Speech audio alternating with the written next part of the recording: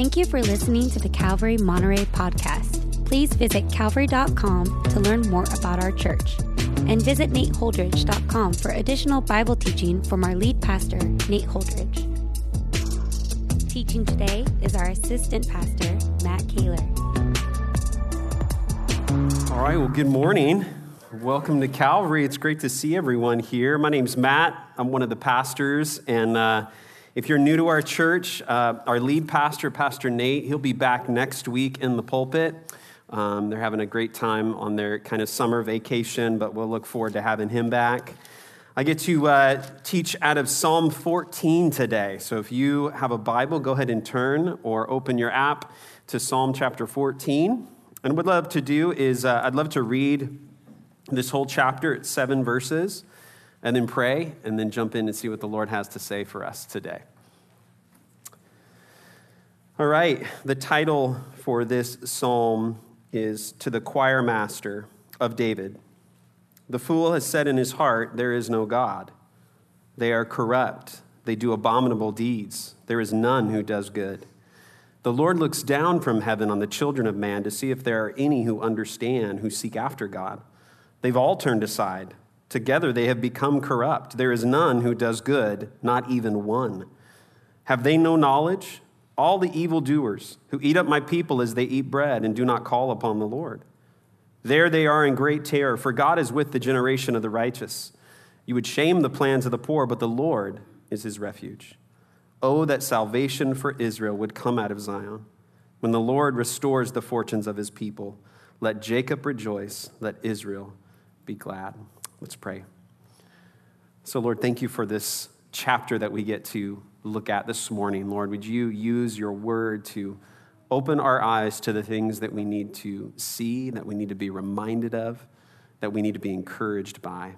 Thank you, Lord, that your word is alive, it's living, and it's active, and it's going to accomplish the work, Lord, that you have set forth for it to accomplish. So let our hearts be open, pliable, ready to receive your good word today. We thank you, Lord. Bless our time. In Jesus' name we pray. Amen. Well, author and pastor Craig Rochelle, in his book, The Christian Atheist, describes a type of Christian that believes in God but lives as if he doesn't actually exist. It's this person that may know God, may believe in God, may trust him for salvation, but when it comes to kind of the everyday stuff of life, the decisions they make, the places they go, the people they interact with, the words they say, they ignore God and his presence and live as though he doesn't exist. Now, our psalm opens up describing this type of person. You see in verse 1, it says, the fool has said in his heart, there is no God. The psalmist declares this type of person to be a fool. That is not someone lacking intelligence. It's more of a moral fool, someone who chooses in how they live to ignore God and his place in their life. This isn't speaking about a classical atheist who would say God doesn't exist. This is the person that is more like I would call a practical atheist. They may believe in God, but maybe they just view God as being indifferent. God is distant. God isn't involved in their everyday experience. This verse is more literally translated, the fool says in his heart, no God. No God. Just kind of walking through life, nonchalantly, just kind of not giving acknowledgement to the person in the place of God. A practical atheist is someone who believes in God but lives as though he doesn't exist. And it's at the point that we need to ask ourselves the question, are there periods of time in our lives, whether days or moments of the day, weeks, months, maybe years, that we have lived like a practical atheist, where we have belief in God, we acknowledge his existence, we acknowledge salvation, that we are saved through faith in Jesus, but we live as though we are on our own. We live as though he doesn't exist. In our lives, we become more dependent on our own wisdom to navigate the challenges of life, and we trust in our own ability to fix the stressful situations that are before us. Do we find ourselves getting through the end of the day putting our head on the pillow, and then have the thought, oh Lord, I haven't even acknowledged you today. Now, it never happens to me, but I know there's a lot of you here that struggle with that, and so I'm really going to try to relate to you. But here's the thing. All of us, to some degree, struggle with this. Or we go through the day, and we're busy. Our minds are focused on the things. We're committed to whether our work or a job or a career, whatever it may be, and we fail to acknowledge the presence and the nearness of our God. It's so easy to do, especially in our highly distracted world.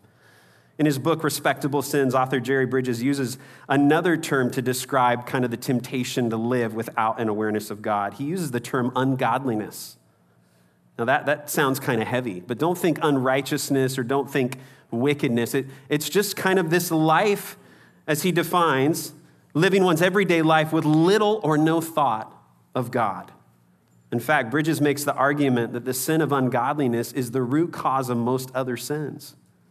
Our departure away from an awareness of God's presence and purpose in our life to where we live independently or we do things outside of his good intended will for us. So what can we do about it? Well, in this psalm, we're going to see David contrast the marks of the foolish person. Remember, the person that lives with little or no thought with God or of God, with the righteous person, this person that lives with a growing awareness and deep knowledge of his goodness in their lives. So as we look at this psalm, I want to look at really 4 things that mark the life that has this type of growing awareness of God's presence and nearness. Another way to say this is 4 ways not to live like a practical atheist. So we're going to dive in. Let's look at verse 1 together again. The fool has said in his heart, there is no God. They are corrupt. They do abominable deeds. There is none who does good. You know, it's been said the 2 absolute truths in this world are there is a God and you are not him. Heard that before? I think we could add a third, and that's In-N-Out have the best hamburgers, but that's, something separate. Second Opinions, chapter 3, I think is where we find that one. So, Hebrews 4:13, the writer says, nothing in all of creation is hidden from God. Everything is naked and exposed before his eyes, and he is the one to whom we are accountable. You see, the first way that we can not be a practical atheist is remember that we are accountable to God. We are accountable to God. Now, this may seem so basic because we understand as God being our creator, he's made us, he's fashioned us, he sees everything. But as basic as a truth like we are accountable to God is, there's a segment of our culture that would say maybe yes to belief in God, but would stop short of saying that God is going to hold them accountable for how they live. They almost have an idea of God being this more distant figure that just kind of set the world up and now just kind of lets us do our thing, is more indifferent to us. In fact, in the 2005 book Soul Searching, The Religious and Spiritual Lives of American Teenagers, sociologists Christian Smith and Melinda Lundquist-Denton developed a term to describe what they consider to be the common belief among U.S. youths. This idea, kind of the main understanding of God for young people. They say, here is what marks it. It's called moralistic therapeutic deism, which is a mouthful, but here are the tenets of this belief system. There is a belief in a God, but he remains distant from people's lives. People are supposed to be good to each other, be moral. Third, the universal purpose of life is being happy and feeling good about oneself. Fourth, there are no absolute moral truths. And fifth, God allows good people into heaven.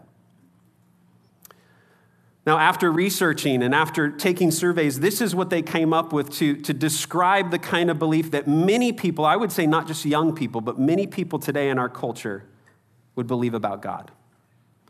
God's more like a cheerleader on the sidelines. You know, when things are going good in our life, God's like, yeah, that's my boy. Good job. When things aren't going well and we're sad, God's like, I'm sad too. So through the ups and downs of life, God's there, he's distant, he's watching, but no matter what he does, it doesn't really have an impact on the outcome of the game. He's just kind of there. And I'm left to kind of construct my own meaning and purpose and identity. But friends, is this what we find in the scriptures? Again, what does the Bible say about God? And this is why it's so important that we read our Bibles and we look to understand who God is in the Scripture, because we will come up with our own idea. We'll construct through culture, through other means, our view of God that is inaccurate. And man, all of our issues stem from an inaccurate view of who God is. And this is what happens for the foolish person. How does their life play out? Well, look again in verse 1. It says, they are corrupt. They do abominable deeds. There is none who does good. This is how the foolish person's life plays out when they ignore God and his place in their life. This is not saying that every person that denies God lives a terrible, immoral life and every believer lives a good life. That's not what David is saying. David's making the point that there's a marked difference in the life of the person that lives with a growing awareness of God in their life. The person that doesn't live that way, even the good that they do, can be tinged with selfish motives. This verse also carries the notion that the person that lives without an awareness of God has no regard for how their actions may impact their relationship with God.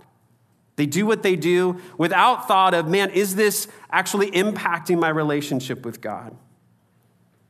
But the Bible describes God being personal, a God who all throughout scriptures is pursuing his people, who is making covenant, who is committing to his people over and over again, to the point where God came down to our earth, put on human flesh, truly showed us what he was like, and gave his life for us so that we could be saved, so that we could be rescued from ourselves.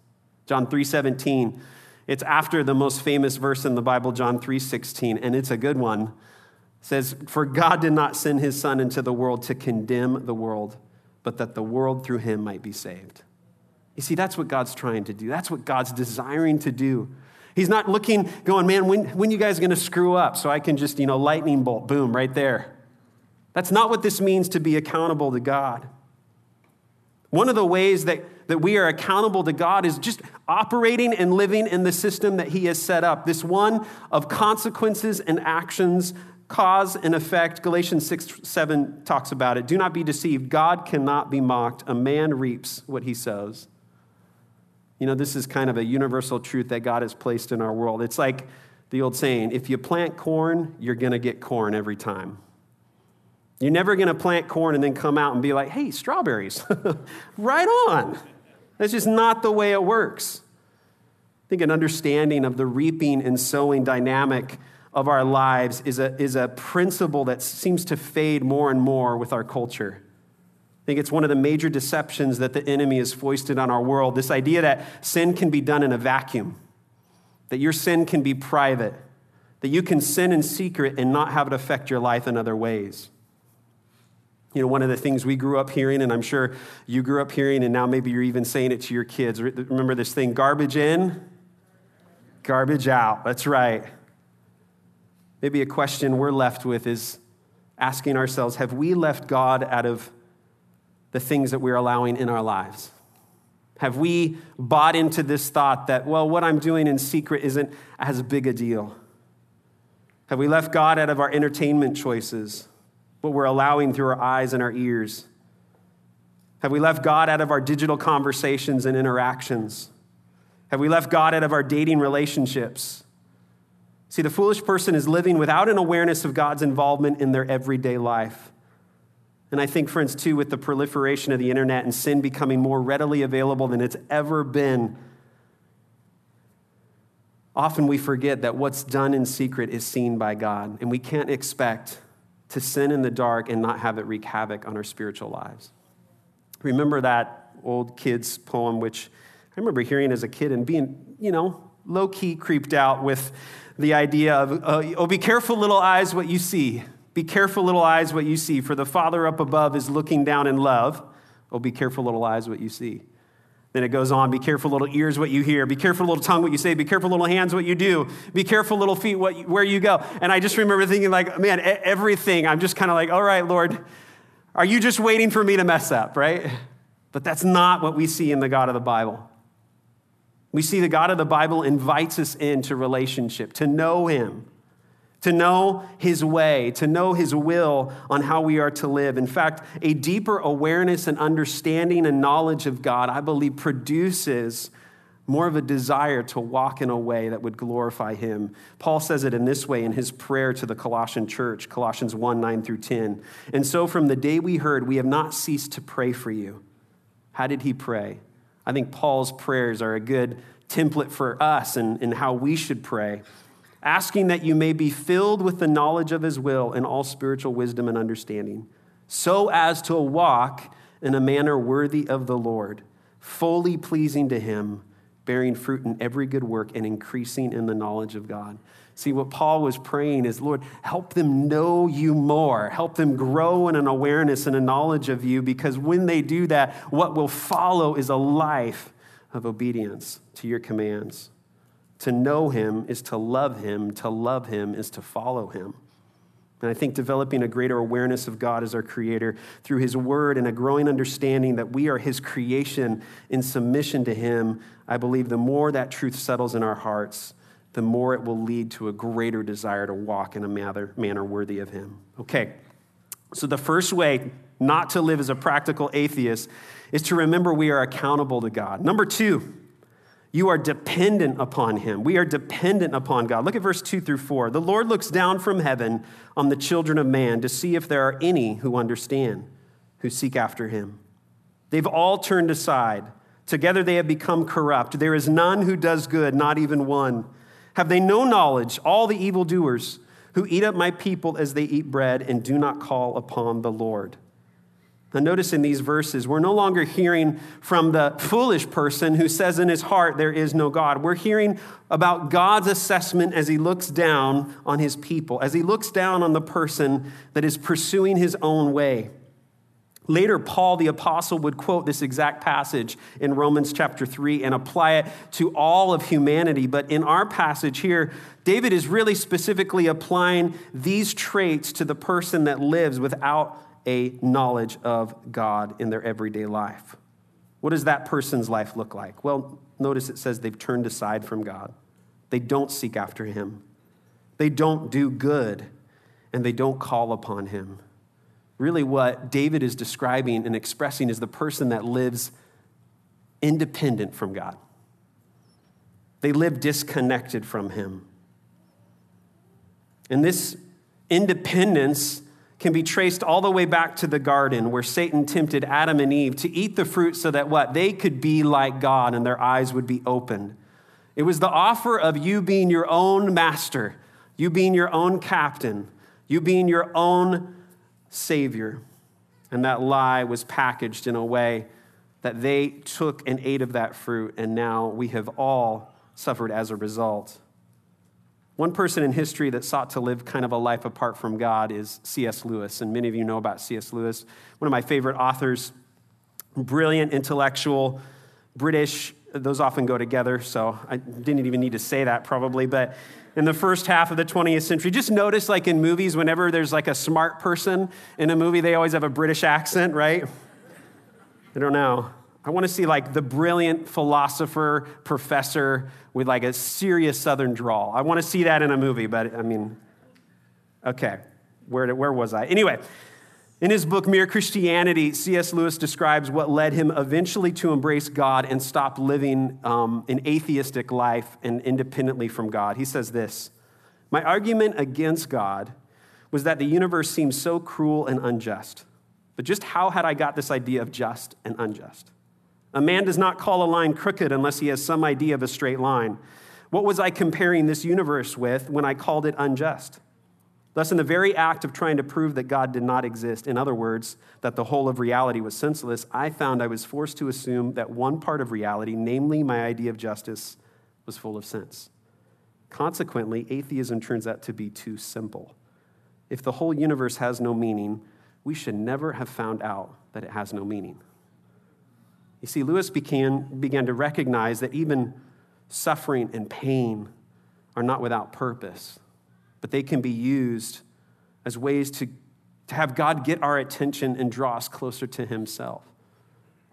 Of course, you know, Lewis went on to become a great believer and Christian, most notably known for the Chronicles of Narnia series, which is largely an allegory of the Christian experience.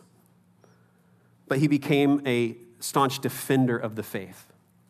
And so I encourage you, any of you that struggle with these things, I encourage you to look at Lewis's writings. But it's one thing to depend upon the Lord when things are falling apart. It's another thing to depend upon the Lord and have this growing awareness of his presence and nearness when things seemingly are running smooth.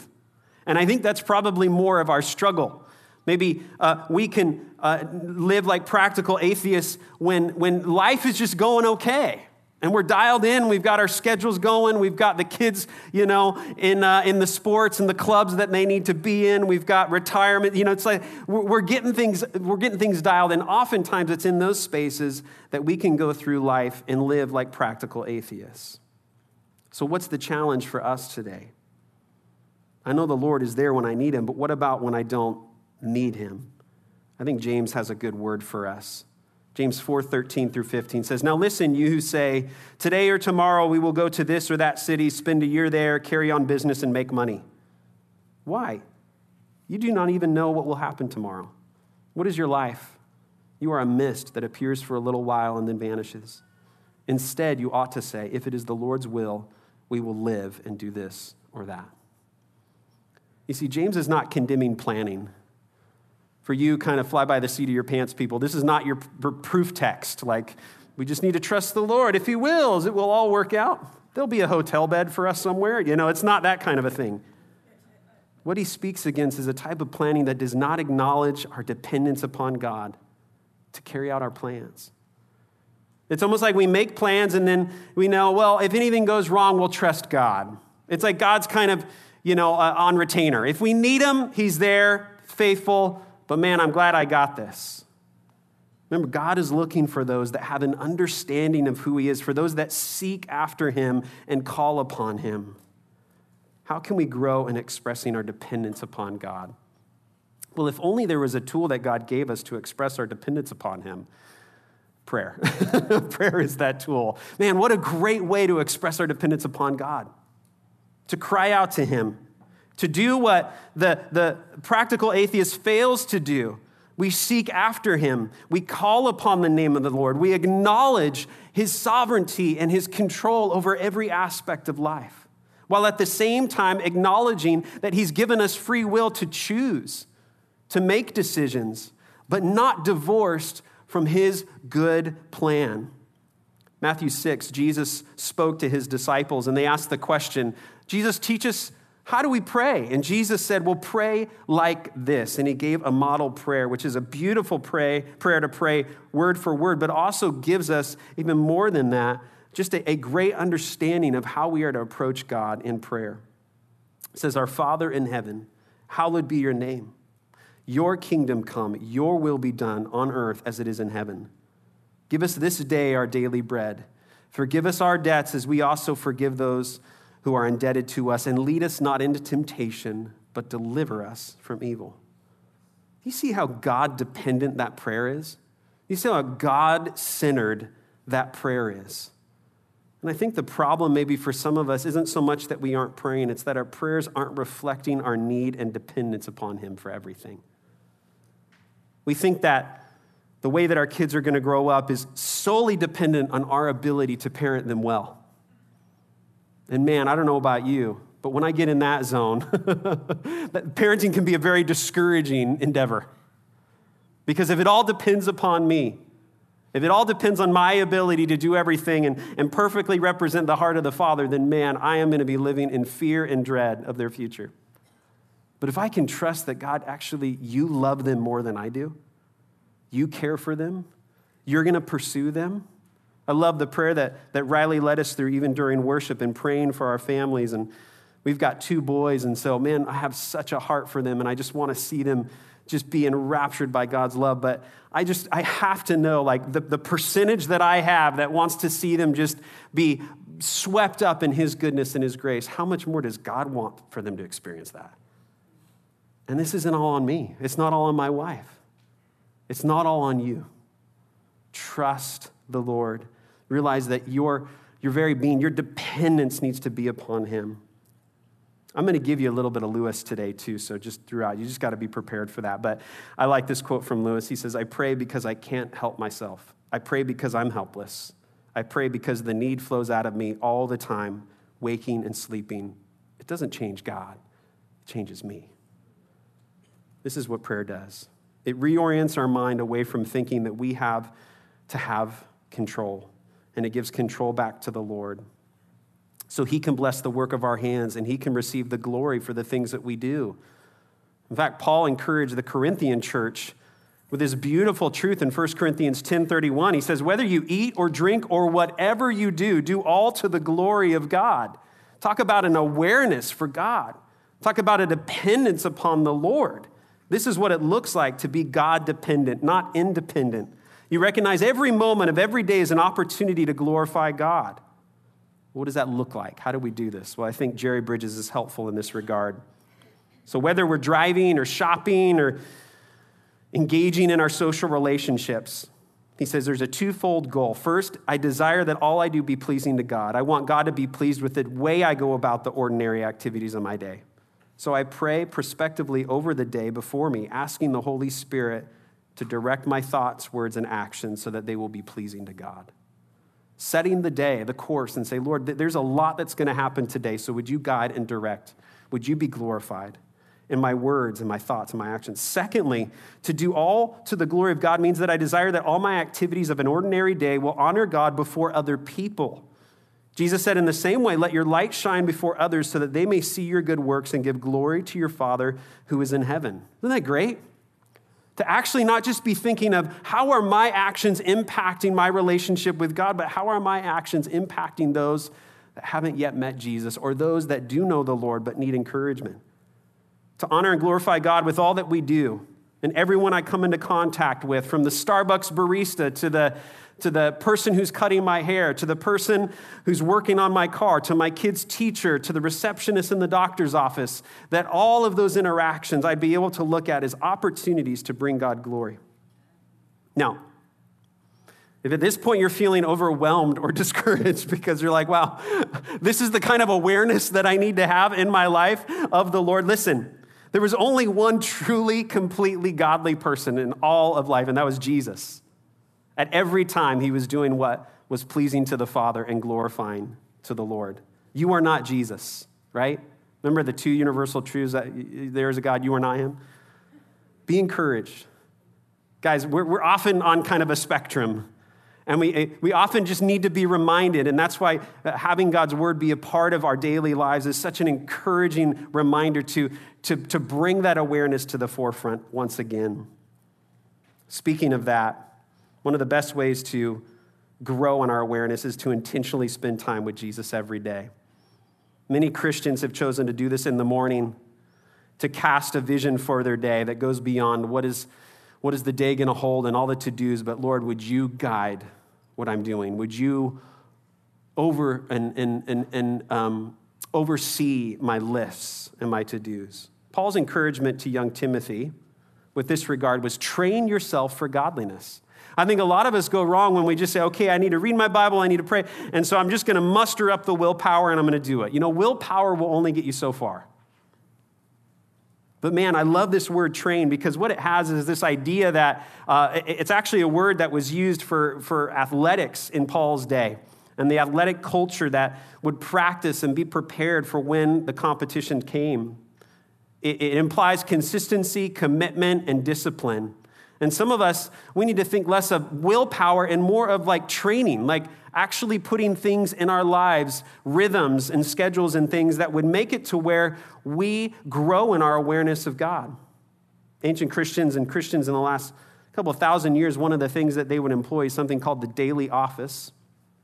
Daily office basically refers to daily duty. It's kind of the sanctification of our time before the Lord. And what it speaks of is basically taking 3 parts of your day, morning, noon, and night, and having touch points that you just organize your day, whatever you're doing, work, school, parenting, whatever it may be, and you just say in the morning, I'm going to have a touch point with the Lord where there's scripture and prayer. At noon, I'm going to have a touch point with the Lord where there's scripture and prayer. And then in the evening, I'm going to have a touch point. You know, some of us, maybe we need to incorporate a daily office in a time where we kind of reorient back to greater awareness of the Lord. That's something that we can look at, possibly a tool, but this isn't to be robotic. This isn't to be just like, I got to go through these emotions. But sometimes I do think that at risk of being legalistic, we just try to have this organic thing. And then, you know what? Organic is great, when you're eating good fruit. But when it comes to your Christian life, organic can just kind of be an excuse for like laziness, right? I'm just going to let it flow. Like my relationship with God is it's always happening. Really? Okay. Let me ask him about that. No, I'm just kidding. But so the idea is sometimes we need to put things in practice that are going to orient our hearts around the one whom we want to grow in greater awareness. C.S. Lewis, he says, he has infinite attention to spare for each one of us. He does not have to deal with us in the mass. You are as much alone with him as if you were the only being he had ever created. And I think that helps to understand what he's inviting us into, this kind of intimacy. Okay, number 3. In these ways to not live as a practical atheist, we're accountable to God, we're dependent upon God. Number 3, we are protected by God. Look at verse 5 and 6. There they are in great terror, for God is with the generation of the righteous, and you would shame the plans of the poor, but the Lord is his refuge. These verses would indicate that the foolish person, the person that lives as if God doesn't exist, is being gripped by fear. As they live apart from God, they live in great terror. Not only that, but they shame the plans of the poor. In their doing, they're working against the poor, the very people that God has provided a refuge for. So in this sense, they are fighting against God. I remember hearing a story about a young boy who was playing with a football in his backyard, and he was kicking it up, and he ended up doing a pretty good kick, and he sent it over into the neighbor's yard over the fence. And over in the neighbor's yard, there was some chickens and a rooster, and so the rooster kind of comes over to the ball and kind of pushes it over to the hens and, kind of just goes up to them and says, hey, I'm not trying to complain, but I just want you guys to see what they're producing over there. And, sometimes we can think like, if the fence is belief and on the other side of the fence is like, disbelief or whatever it may be, we could just be thinking like, man, is there something over there? If I were to go over there, am I going to figure out that what I'm believing is a lie, is made up? I remember some 20 years ago in college, it was right around the new atheist movement that was emerging. Men like Richard Dawkins, Christopher Hitchens, Sam Harris, these intellectuals who had a form of atheism that was classic in its denial of God's existence, but had an edge that basically had a hostility towards religion and religious belief. They weren't indifferent, but they were outright hostile towards people believing in God, thinking that religion was the problem in the world. I think Richard Dawkins maybe was one of the more prominent and outspoken critics of new atheism. And I remember feeling a sense of concern with new atheism while I was wrestling with aspects of my faith in my early 20s going to college. There's a force and a passion, these brilliant, intellectual, articulate men speaking against the belief that I grew up with. It was unsettling. Remember one day grabbing coffee with our church's college ministry leader at the time, and I showed up to this coffee shop, and he was reading The God Delusion by Richard Dawkins. And I just remember my heart sank. I'm like, oh no, here it is. This is it. I'm meeting this guy. I'm wanting to be encouraged, and now he's basically going to try to convert me to atheism. And I showed up, and I'm just like, hey, how's it going? And he's like, good. I'm just kind of checking this book out. I've heard a lot about it. I just kind of wanted to see what it had to offer. I was like, well, what does it have to offer? Nervous. He's like, you know what? He's a brilliant writer. He's obviously smart. He's kind of, really quirky with how he communicates. He says, but, I'm looking at his arguments, and his arguments really are weak and unconvincing. And he said, I read this kind of stuff because I want to be able to share with people that are struggling with these ideas. And he says, what this does is it really bolsters my faith in Christ. and belief in God. And I was just like, oh, good. Can I order a coffee? And it was as if someone was just putting another brick in the layer of my foundation. What I thought, what I was concerned, oh no, if I hear a little bit more, if I listen to this, am I going to be drawn over? And I just realized, guys, we're going to face opposition. We're going to see that there's going to be those that try to shame the poor, so to speak. And yet, just as David declares, God is our refuge. God is our protector. For those of us that feel intellectually that we are being challenged or we are being attacked, or maybe you're just in a season like I went through, that it just kind of felt like in a storm. I couldn't really make sense of where, what do I believe? Who is Jesus? All of this. My encouragement to you is the same encouragement that somebody gave to me as I was going through that. Don't stop seeking the Lord. Continue to hide out in him. He is the refuge. This isn't a time to pull back. This isn't a time to remove yourself from community. It's a time to look and to see, you know what? What's on the other side? Well, notice what the scripture says in verse 5, that they are in great terror, for God is with the generation of the righteous. In the end, God wins. If we believe the book, if we actually believe and trust in what God says, we know that the end of the story is new heavens, new earth, God righting every wrong, God making all things new, establishing his kingdom on earth where there's no more tears, there's no more suffering, there's no more pain. That's the vision of the future that we have. And we have this refuge in the Lord today. I remember hearing later, too, as I had reestablished my commitment to Christ and my faith, and three things really that I continued to go back to, and Romans 1 touches on two of these. When Romans 1, Paul says, God's invisible attributes are clearly seen, leaving men without excuse. The three C's that I saw for God's existence, one is creation. Design speaks to a designer. Number two was conscience, this idea that, God's written his moral law on our hearts. As much as we try to deny it, we know that moral law speaks to a moral lawgiver. How do we have that in a purely humanistic worldview? But number three, most convincing, the third C was Christ, the person of Jesus, revelation. Emmanuel, God with us. I couldn't deny the prophecies about Jesus from the Old Testament that came true. What are the chances? It's just incalculable. But not only that, but the death and the resurrection of Jesus, the resurrection being the most fantastic fact in history that I couldn't answer away, I couldn't ignore. If I was to walk away from my faith, I'd have to look at the evidence for the resurrection and just be like, I'm going to have to be dishonest. I don't know, because there's too much evidence there. And it was these things that bolstered my faith and allowed me to continue moving forward in a deeper awareness of the Lord.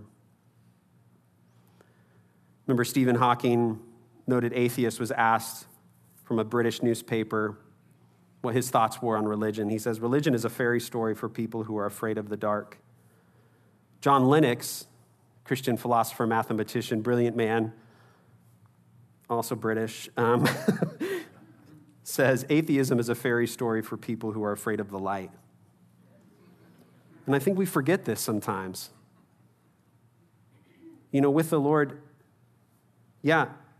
we may feel as though we're being shamed, the plans of the poor, but we can't forget that what God provides for us is a refuge that Jesus promised in John 16:33, that in me you may have tribulation, but take heart, I have overcome the world. In me you have peace. So friends, how do we not live like a practical atheist? We got to remember we're accountable to God, we're dependent on God, and we're protected by God. And lastly, you're united with God. Look at verse 7 as we close. Oh, that salvation for Israel would come out of Zion. Zion is another word for Jerusalem. When the Lord restores the fortunes of his people, let Jacob rejoice and let Israel be glad. You see, even though David knew that the Lord was his refuge and that the foolish person would never win, it was probably hard for him to see that at the present time. So he expressed his heart and longing to see God bring the victory and deliverance that he promised. And I believe our world is desperately searching for meaning and purpose because we live in a world that offers so much but fails to deliver anything of lasting meaning and value and purpose. You remove God from the equation, you're left attempting to build an identity on your own. But the scripture says that even though we've all sinned and fallen short and are unable to save ourselves, Christ came and gave his life for us, rose again so that we could be united with him to a new life. And when we put our trust in him, we're given a new identity. This new identity is not based on kind of our curated sense of meaning and purpose, but on the purpose our Creator designed us to live in. Paul gets at this in Romans 6 when he says, "Or have you forgotten that when we were joined with Christ in baptism, we joined him in his death? For we died and were buried with Christ by baptism.